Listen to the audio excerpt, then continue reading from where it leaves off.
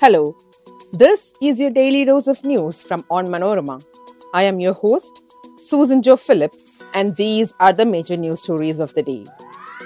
We start with the news from Kerala. In the sensational case of a murder of a Latvian woman tourist, the court has decided to pronounce sentence tomorrow. Average turnout as Phase 2 of Gujarat Assembly polls continues. Supreme Court refuses plea for removing wrong historical facts on Taj Mahal. Indonesia's Mount Semeru eruption buries homes and damages bridge. COVID confusion in China as authorities roll back curbs. Now, let's get into the details. The Thiruvananthapuram First Additional Sessions Court on Monday asked the accused in the Latvian woman's murder case whether they know their actions deserve capital punishment. The court will announce the quantum of their punishment tomorrow, though it was earlier reported to be pronounced today. The court on Friday had found both Udayan and Umesh guilty of all major charges lapped on them, including murder, rape, destruction of evidence, and the use of psychotropic substances to trap the victim. The accused and their lawyers requested the court to let them leave, considering their age, but when asked whether they regret their actions, they remained silent. The victim's sister, who had identified the body and was the first to depose before the court during the trial, could not watch the court proceedings live on Friday owing to a technical snag. An average voter turnout of 19.17% was recorded in the first 3 hours of polling on Monday in the second phase of Gujarat Assembly elections in 93 seats across 14 districts of North and Central regions, the Election Commission said.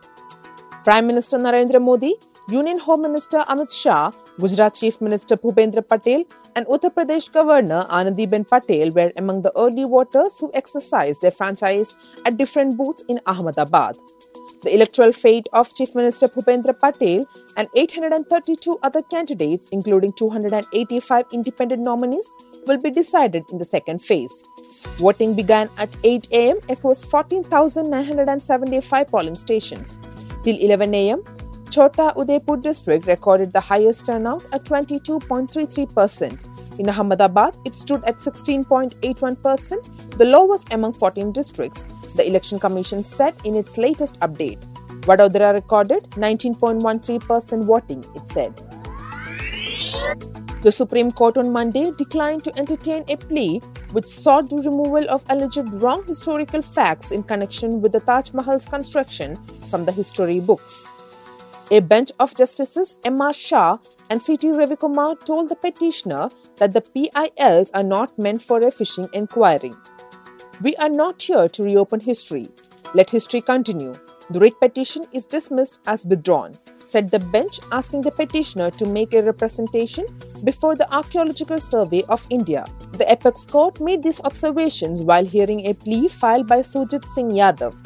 The petitioner had moved the Supreme Court seeking direction to the centre to remove the alleged wrong historical facts from history books and textbooks in connection with the construction of the Taj Mahal. The petitioner also sought directions to the ASI to conduct an inquiry to determine the age of the 17th century monument, which is a UNESCO World Heritage Site. Clarifying that it has not expressed anything on the merits, the top court said the petitioner is granted liberty to make representation to the ASI. The plea contended that it is extremely strange why all the court chroniclers of Shah Jahan have not mentioned the name of the architect of this magnificent mausoleum. The plea argued that this quite clearly indicates that the mansion of Raja Man Singh was not demolished but only modified and renovated to create the current look of the Taj Mahal.